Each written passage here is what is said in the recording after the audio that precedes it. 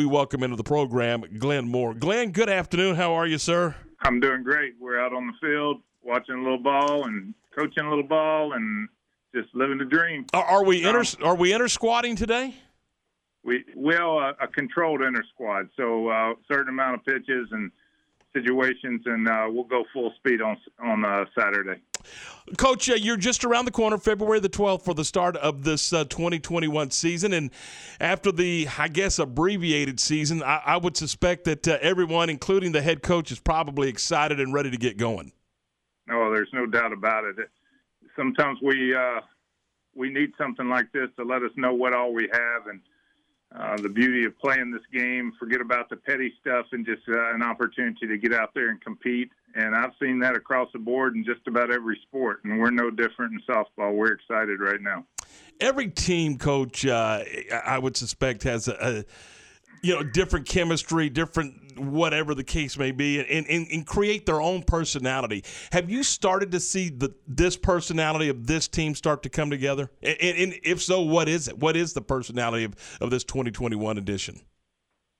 Yeah, I have. We're a long ways from being what we're capable of being, but, I've always said that we wanted to find our identity by mid-March, and we're going to swap some players in and out.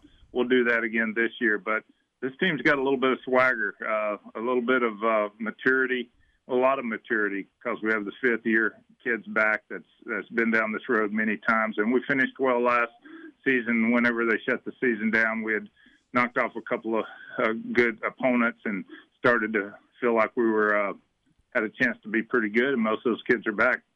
Coach, I know one of those players that had a lot of success last year was Gia Rodoni. I mean, she was pitching lights out, 1.15 ERA before the season was cut short. Can we expect to see that type of dominance from her again this season? Well, I sure hope so, and she sure deserves it. She's the real deal. I think she's got 3 no-hitters, postseason no-hitters in her career. I don't know of too many people that can say they've done that. She's just got a lot of tools and works really hard.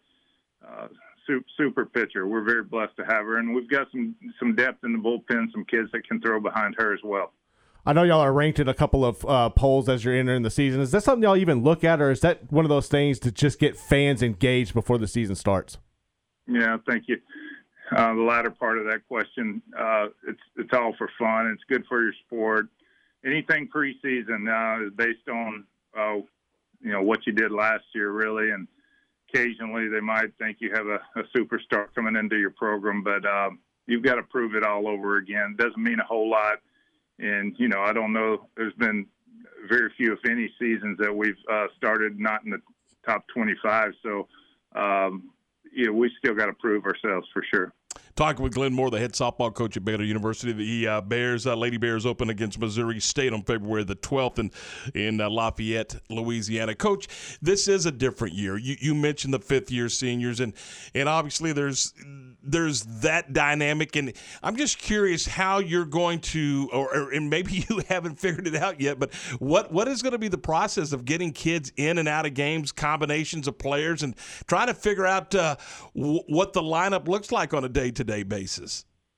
We've let the cream rise to the top, and got another week and a half to continue to look at that. And obviously, that's for the first weekend. Things can change as we proceed through the season. But I tell you, we've got, this is a crazy year, as you said, and at any moment, kids can go down to COVID, and we've got to have kids ready to play that may not be in the starting lineup right away, and that's what we were preaching to them. I had one quarantined today, so that would have been a starter in our scrimmage today. So it gave me a great opportunity to let them know, hey, this could happen. Half our starting lineup could go down. You just better be ready. You get that door opens for you. You need to be ready. So it's an exciting time. Obviously, nobody wants to have all that happen, but it's an exciting time because everybody has to stay ready. At any given moment, you can be called. Glenn, are you going to, particularly early in these non-conference games, are you going to purposely try to get a lot of kids in and just kind of see? And as you point out, I mean, they could be out of the lineup in a blink with the pandemic situation. Are you going to try to purposely get some kids in and so you can get them some playing time and see what that combination might look like? Absolutely. But we do that typically every year. I try not to solidify a lineup till, like I said, mid-March anyway. So we move some kids around, try to have some stability early on, especially when we're playing the high RPI teams and be the best you can be during that time. But we certainly will this year, and we're going to have quite a few kids on our bench that, given a normal year, they'd be in our starting lineup. But with kids returning, I think we had 4 of our 5 returning, and it knocked them out, some of them out for a chance to jump in the lineup, but they're ready to go, chomping at the bit. Coach, we're a few weeks away right now from the Getterman Classic. Which teams are going to be participating in there this season? Getterman Classic, we have out of the SEC, Missouri coming in, very strong team, ranked just behind us, if you want to put any credibility to that. But we lost to them in a very good Florida tournament last year, and we know what they have returning, and they're very good. I think probably deserving of a higher ranking than that if you want to be truthful. We also have Northwestern State and Prairie View A&M coming in. We'll do a round robin, then play a single elimination. So we could play any of those teams multiple times. Hey, Coach, we know you're busy. We appreciate your time. We're going to let you get back to it and maybe see if you can corral Hoot and get him back under control, and